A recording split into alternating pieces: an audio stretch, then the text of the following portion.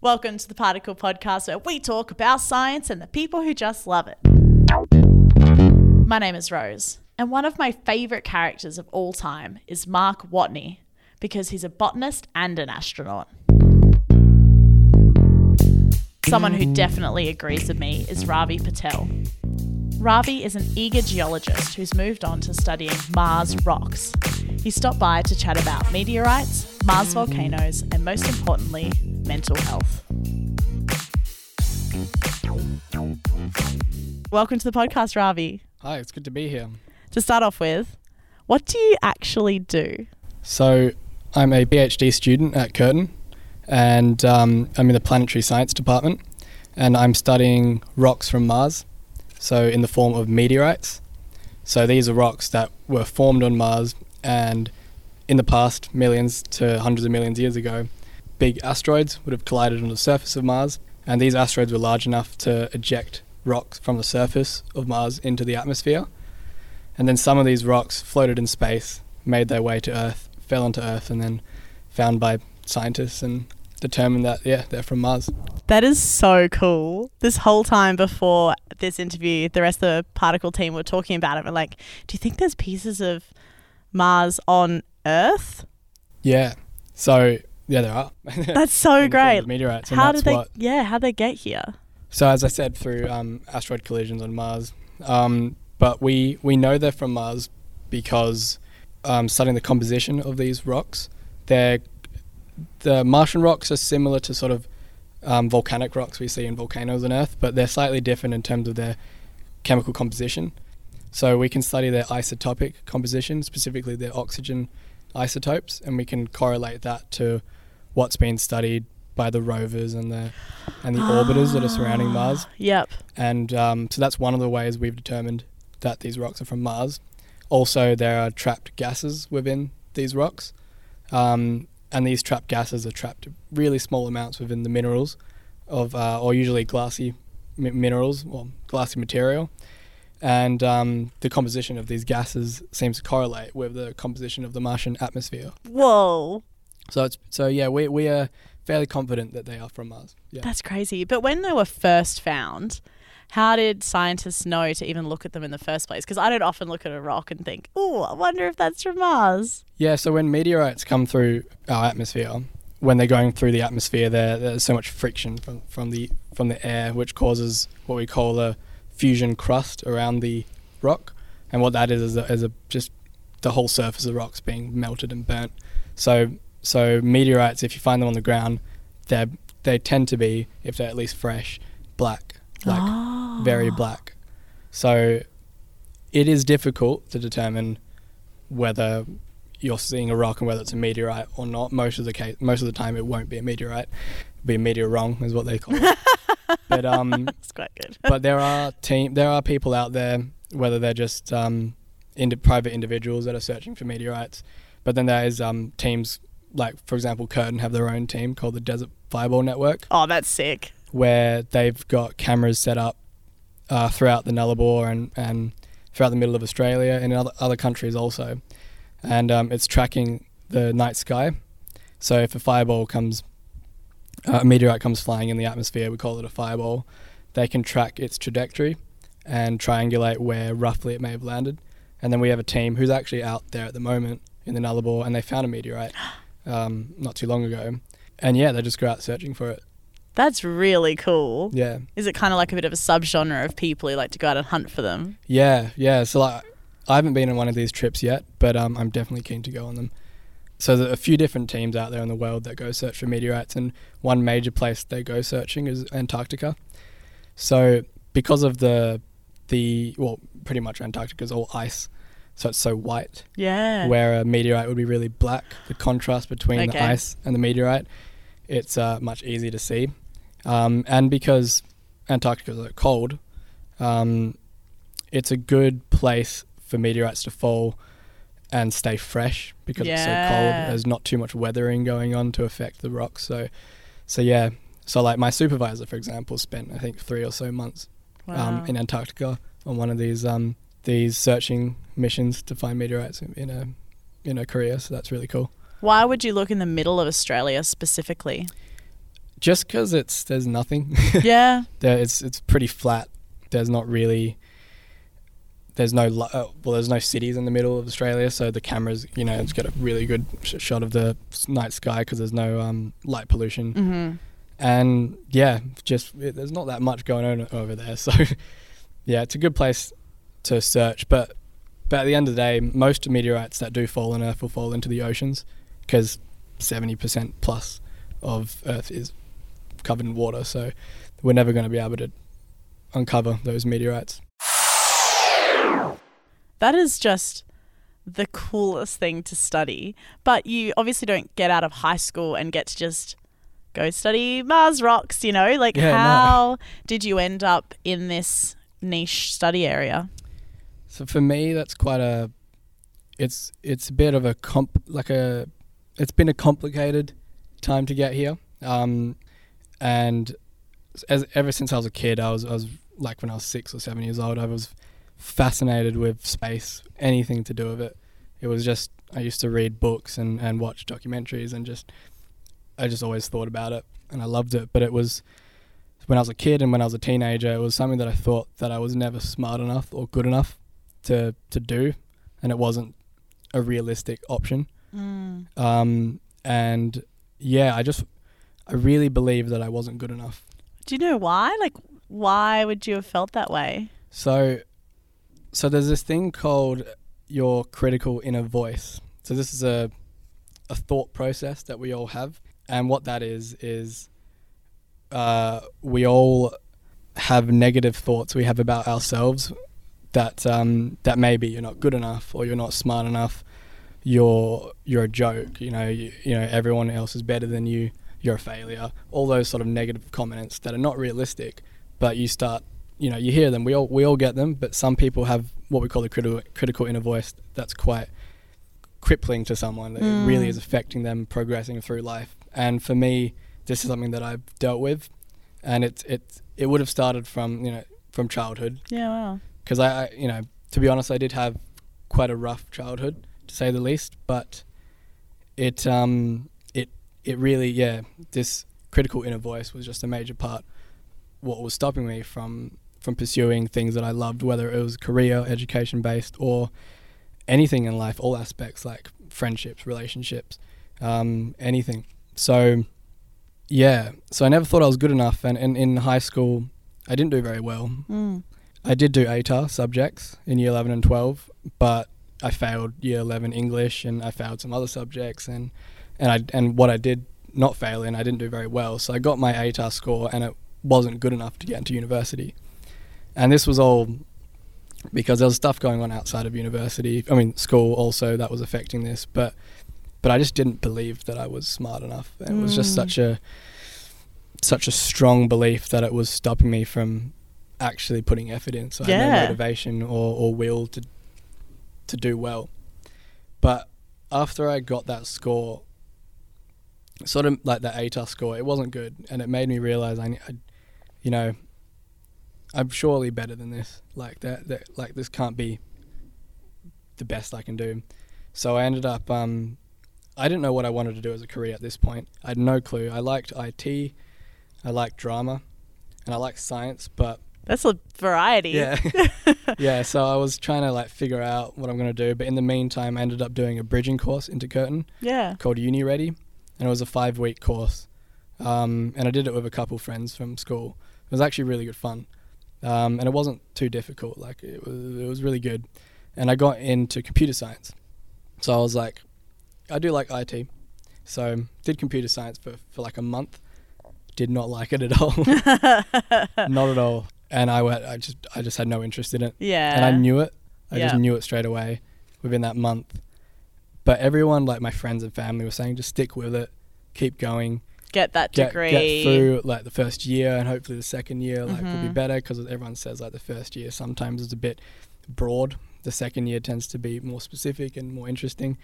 But I just knew it wasn't for me, so I ended up, instead of studying for exams and whatever I had to do, I was researching every single career option and degree or trade or anything out there, and making a list of the different areas. Like, okay, I like IT, I like science, I like drama, but drama I didn't feel like it was something that was too realistic to go into. So I was like, okay, I like science. So I eventually nailed it down to geology. Oh, yeah. Because, well, I like volcanoes. Yes. So, you know, and that was the motivation for me to get into geology. So I changed to geology, and from there, that's when I started to really come to my own and start getting really good grades, because I was really interested in the subject, and it was just great people, great teachers, great everything, and yeah, my grades were really good. Everything was, you know, doing really well, but I didn't know what I wanted to do after that, after the degree. So then, like, I realized that geology people tend to go into mining. Yeah. So all my friends that were in geology, they were, you know, choosing to go into mining, and I chose to go into mining. So I was lucky to get a couple vacation work internships with a few companies, and they were really good, but it just didn't feel right. So I did enjoy them, it didn't feel right to me. So I ended up talking to one of the, I think she was a PhD student at the time, and she's my co-supervisor at the moment. Her name's Lucy. And I was talking to her about what she does, and she was studying asteroids and meteorites from outer space, from the asteroid belt, and it just sounds super cool. And I was like, I love space. Like, how awesome would it be if I could combine geology and space? Yeah. So I ended up talking to her and then her supervisor, Gretchen, and ended up doing an honours project after my degree with them, studying Martian meteorites. Oh, what a change to go from mining into Martian meteorites. Like, that's pretty cool. It's very different. And when I was doing honours, like, I still didn't think I was good enough or smart enough. It was something that was really setting me back. And I was just umming and ahhing whether I wanted to go into mining or continue on to a PhD. And again, it was like, go to mining, you're not good enough for a PhD, you know. But at one point, when I was doing my honours project, there was some significant things that were happening in my life that were quite negative. But it made me realise that life is too short to do something that you're not passionate about, and space is the most passionate thing that I have. Like, I absolutely love it. I could talk about it all day. And yeah, I was like, whether I'm good enough or not, I'm going to pursue a PhD in this, and here I am now doing it. So I'm about half a year in, and definitely the best decision I made. That's so good. And the difference that it can make, I think, once you move into something that you enjoy, hopefully some of that negative thoughts can be overtaken by enjoying it. Exactly, yeah. The negative thoughts are things that are affecting all aspects of my life, so not just the career, but it's more just digging deep into why that is, and the whole psychology to it. So that's something that mental health is something that I put number one for me. So I'm always working on into improving myself mentally and physically, but really mentally is a huge part of what I want to work on. So I've definitely, over the past couple of years, have really gotten better with dealing with these, what I call the critical inner voice. Yeah, for sure. And I think it's something that a lot of people must experience during research, because sometimes there's not an immediate reward in what you find out. No, it can be quite, you got to be patient. Yeah. Very patient. Do you think you've got the patience for it? Yeah, I do. I definitely do. What does a typical kind of day in the office, so to speak, look like for you? So at the moment, I'm only half a year into my PhD, and a lot of that time was spent doing a lot of literature reviewing. Yeah. So reading lots of papers, writing about them, and I had to write up a literature review and a proposal for my project. But that's all done. So at the moment, I'm being trained on the equipment that I'll be using. Mm-hmm. So I'll be using electron microscopes. Very cool. Which is what I'm being trained on at the moment, and different techniques that I'll be using. And then, so my main goal for my PhD, or like what I'll be doing, is I'll be doing isotopic dating of minerals within these meteorites. So uranium, lead dating, and argon dating. So I'll eventually be trained on, the equipment used for that. And there's this cool equipment, cool technology called atom probe tomography. What is that? So it's relatively new, especially in geoscience or planetary science. But you can create 3-dimensional maps of a rock, a really small section of a rock, and you can see each individual atom within the rock. Whoa. Not physically see it, but a little dot, and each dot is an atom, one atom, and you can understand the structural of how all these atoms are put together within this sample, and also understand what the element or isotope is for each individual atom. So like these are small samples we're looking at, where they're like 50 to 100 nanometers. Whoa. In length, which is way smaller than a strand of hair. Yeah. You can't even. It's very hard to picture how small this really is.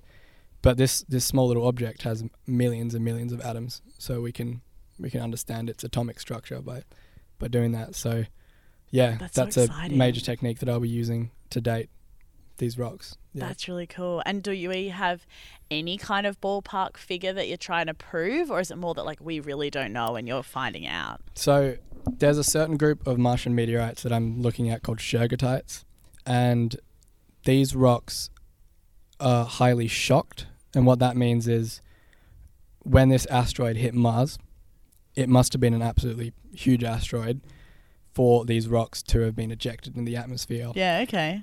And this whole process causes the rocks to be subjected to huge amounts of pressures and temperatures, which causes these rocks to form chemically, physically, and structure in so many ways. So these rocks are really deformed, is what I mean by shocked. And this has caused them to when scientists have tried to date how old these are, it's caused a lot of different variation of the ages that they found. So it's very controversial. So I'm trying to date a very small group of these rocks to see if we can help figure out this controversy. And also the end goal, not necessarily for my PhD, but the bigger goal is to find where these specific meteorites were formed on Mars exactly. Wow. So which crater ejected them. And there's millions of craters on Mars. How are you going to figure it out? I don't know. It's going to be a very difficult thing, but there's a whole group of people doing different projects, honors projects, master's projects, PhD projects, trying to understand and figure this one question out: where exactly on Mars did these meteorites come from? That's so hopefully awesome. We can all work together and eventually figure it out. Yeah. It sounds like there's lots of different people working in different specialities within studying Mars. Yeah. So for some reason, I don't know, you picture studying something so far away is almost isolating, but is it nice having like a team to work on this joint effort? Definitely. The team environment at Curtin with the SSTC is phenomenal. Everyone is just so lovely, so nice, so supporting, so caring, and so diverse at the same time. And yeah, there's people studying geology, planetary geology. There's people studying engineering, chemistry, physics, computer science. Like, it's so many different aspects of STEM within planetary science. For anyone who's ever wanting to pursue it, there's so many options. That's so cool, because you kind of picture you have to study physics, you know? Yeah, that's what I thought. Yeah. I thought like astrophysics was like the way to go, or astronomy. But yeah, there's so many options, and only realizing that over the past couple of years. So I studied botany, so I think we really need to hurry up and put some plants on Mars, and then I'll be needed. Well, astrobiologists. That's a thing? Oh yeah, definitely. So like, for example, the rovers that are on Mars or going to be sent to Mars, the one that's going to be launched in a couple of weeks or so, Perseverance. These rovers are like robotic geologists / astrobiologists. They're studying the geology and also the atmosphere of Mars, but also they're searching for life or signs of ancient fossilized life. Cool. So yeah, there's people who are astrobiologists who study Mars and other planetary bodies too, which Oh. is just amazing. And it's all for the search of life, whether there is life elsewhere in the universe.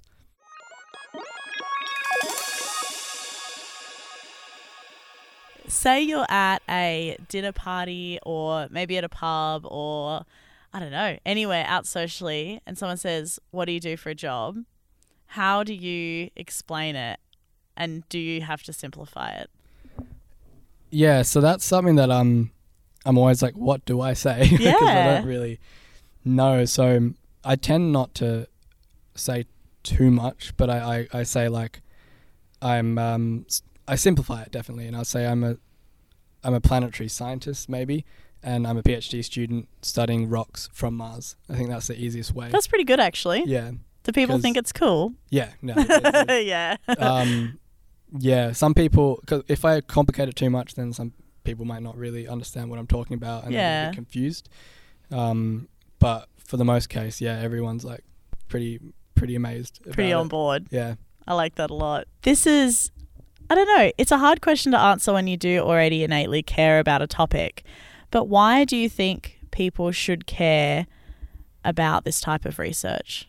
Well, space, we live our lives so sort of everything we do, everything we've ever done, everything we ever will, well, not ever will do, but is on the surface of this earth. And a lot of the time we forget that there's a whole universe out there to explore, and it's just the unknown. Like, that's what excites me about it. It's studying the unknown. The universe is just ridiculously big. You can't even as humans, I don't think we're even capable of understanding and comprehending how big it really is. And yeah, there's just so much to learn. It's so exciting. And I think just don't limit yourself with just studying things or doing things on Earth. There's a whole universe to explore. I like that a lot. So the Mars rovers, zooming around, getting data for us. Have we ever gotten things off Mars and brought it back to Earth that didn't come here on its own? No, but we want to. It'd be so And exciting. NASA has a plan for that. So yeah, that's something that's so difficult to do, considering how far Mars is really from us. Yeah. But so the rover that's going to be launched in the next few weeks, whenever it will be, Perseverance, it will land on Mars in February next year, hopefully. It's a long time. About 7 months-ish to get there. And it will be studying so it's going to be landing at a crater called Jezero Crater.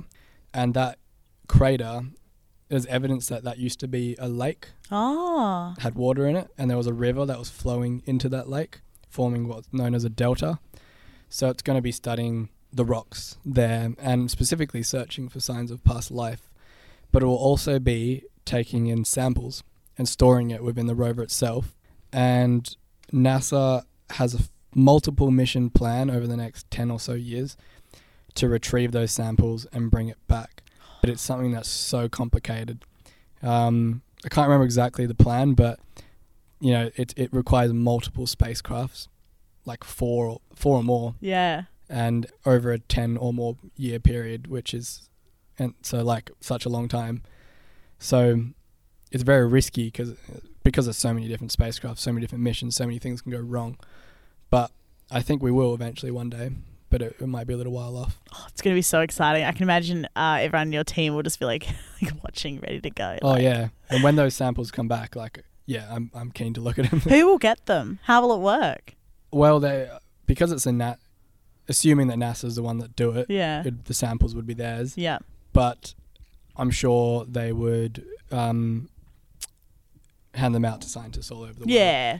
As little thin sections or Get a little party bag. yeah, Little exactly. Mars party bag. So there's no doubt that my team will eventually look at them at that point, assuming it does happen, which I really hope it does. That must be so surreal looking back to when you're like a little kid that now you are like on the wait list essentially for a Mars rock. Yeah, well, like I'm studying Mars rocks, I guess, as Yeah. meteorites, but it's as in I wouldn't have believed it Yeah. back then. I wouldn't have believed it like 2 years ago. So it's crazy. Oh, so good. We are going to jump into some of our silly questions. Yeah, keen for it. Silly Wednesday afternoon questions that come from the rest of the Particle podcast team. To start off with, actually, this one's probably not even that silly, but I'm going to ask anyway. Are there differences between Mars volcanoes compared to Earth volcanoes? The biggest difference is their size. Mars volcanoes are huge. Oh. So the biggest volcano in our solar system, known as Olympus Mons, is on Mars. And I can't remember exactly the size of it, but it's substantially bigger than Mount Everest. Whoa. I think it's maybe 2 times or more. I don't remember exactly.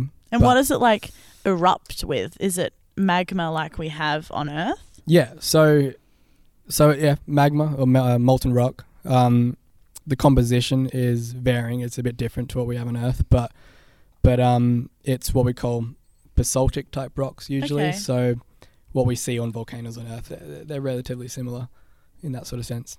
Yeah. That's so cool. Do you think there are aliens out there? Yes, 100%, no doubt. So just considering how enormous the universe is, I think it's a bit ignorant to think that we are the only ones here.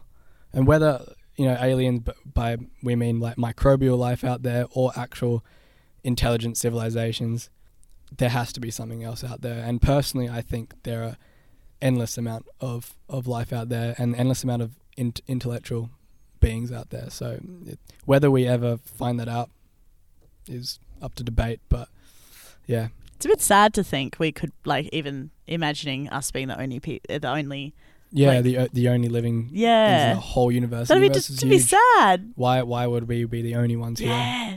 We're not that special. Yeah, well, in the grand scheme of things, no. Yeah. Yeah. Do you think that life will look like what we have here on Earth? Elsewhere? Yeah. Most probably not. Just,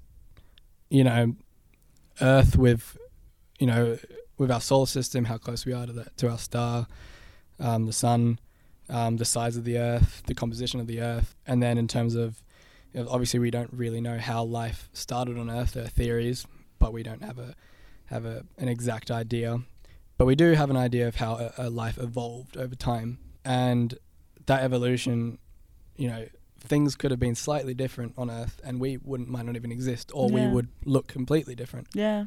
So, yeah, what if there's evolution going on other planets out there?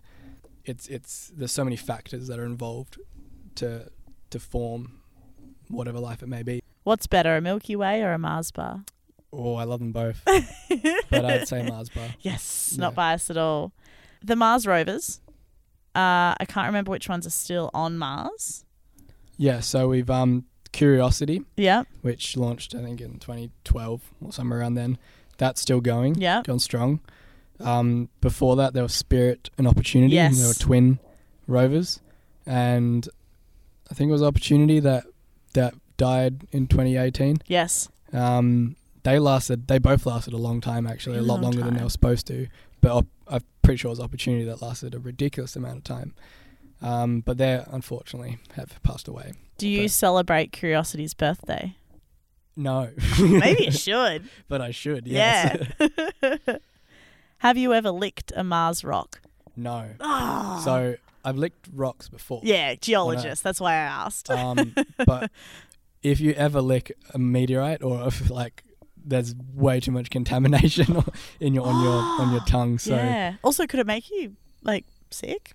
Probably not. Oh. But in terms of the science, you're going to be contaminating the rock. So yeah, okay. So definitely do not ever lick a Martian rock. You'd get in big trouble. Yeah.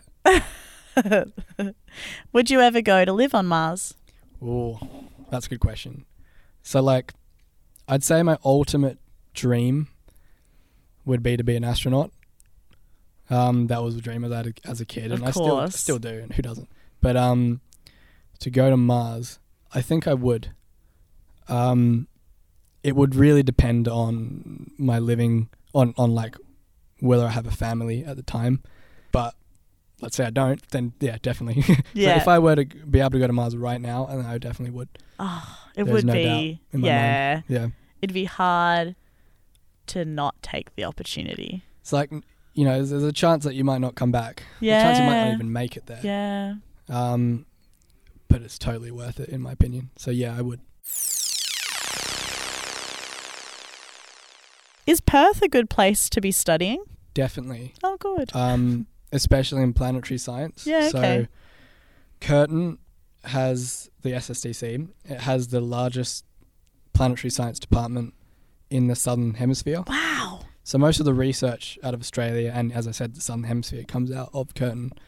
And UWA also has some good researchers there too. So yeah, in terms of science-related fields, Perth is a really good place. That's great. Yeah. It's very encouraging. Yeah. How do you define kind of, or how will you define successes in your PhD? Because sometimes, like some of this stuff is going to be contributing to a much larger study. You might not even get to make particular discoveries. So how do you define little successes? So I'm definitely a sort of person that thinks to celebrate the small victories in whatever, in life, just in everything. You have to be so patient in any field of science. So it's really just celebrating the small victories and just knowing that what I'm doing is contributing to something that's so much bigger than this, and hopefully one day that will contribute to just understanding Mars just a lot better. So yeah, and feel like you made little contribution. Yeah, exactly. Little contributions and like I might not always stick with Martian geology. I don't really know what I'm going to do after the PhD, to be honest. But whatever happens is I definitely want to pursue a career in space. That's for sure. We've talked a little bit about mental health and the importance of, looking after your brain so you can do the science and, do everything to the best that you can. Are there any kind of tips that you recommend to people to look after their mental health? Yeah, mental health is a complicated topic. I feel like a lot of people find it to be a daunting topic, something that they don't really want to deal with because it's scary in a way. But I think finding a support group, whether it's family, friends, whether it's seeing a therapist, a psychologist, or a counsellor, and just talking things out, like, can really, really help. Like, don't bottle up emotions and bottle up thoughts, because that's just going to make things worse. So talk it out with whoever you can. And I'd recommend seeing a professional, in my opinion, just because they have a lot of knowledge, whether it's education but also their own experience. And just learning about how your mind in particular works and how to deal with whatever stresses in life that comes to you is a big part on success in your life. If you don't deal with these issues, it's just going to set you back and you're never going to do the best you can do. Hello, Editing Rose here, popping into your ears just for a moment. After recording, Ravi sent me a voice message with some extra thoughts he had regarding mental health. So here he is now. So there's one last thing I wanted to add in regards to those negative thoughts about yourselves that I was talking about earlier on. So thoughts like, you're not good enough, you're not smart enough, you're a failure, everyone else around you is better than you, you're not attractive enough, and whatever other thoughts there are about yourselves. For people who are experiencing these things in all aspects of life, whether it be career or personal aspects of their life, my advice would be to start becoming more aware of these thoughts, because a lot of the time these thoughts are actually subconscious. So not in all cases, sometimes we are aware of them, but in most cases they're subconscious. So when you fall into a bad mood, like you're feeling depressed or you're feeling anxious or angry or some sort of negative mood, try and think, what thoughts have I thought of that have caused me to feel this way? And a lot of those times, it is the critical inner voice that's taking over in your brain. So becoming more aware of those thoughts will help you realize that those thoughts are actually irrational and not true at all. And the truth is that you are smart enough, you are good enough, you are capable, you are awesome, you are brilliant, you are amazing. And as soon as you start believing that, actually believing that about yourself, you will be able to succeed in anything at life.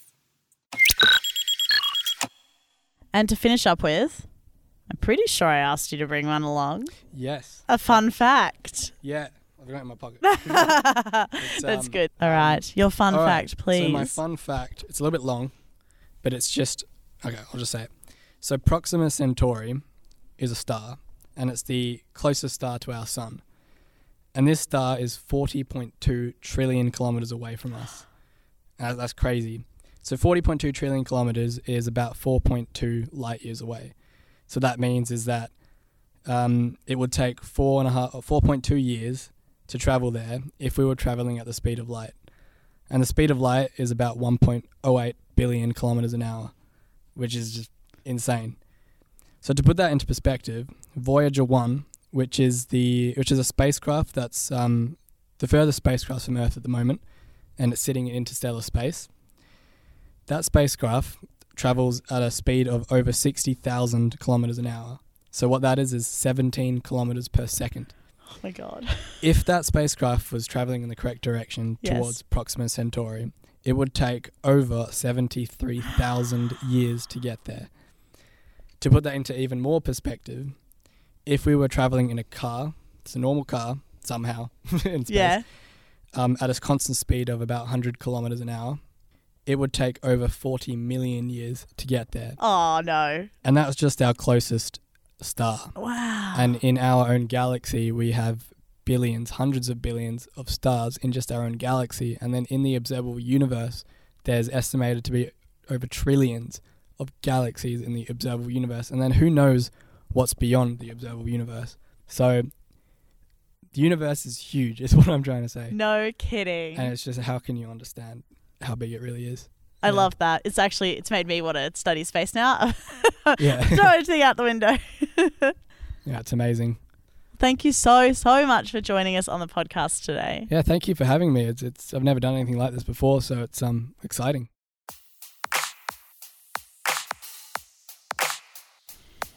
Thank you for listening to the Particle Podcast. You can find more of our content on all of the socials, as well as at particle.scitech.org.au. Particle is powered by SciTech, and everything we make is made in the wonderful science hub that is Western Australia.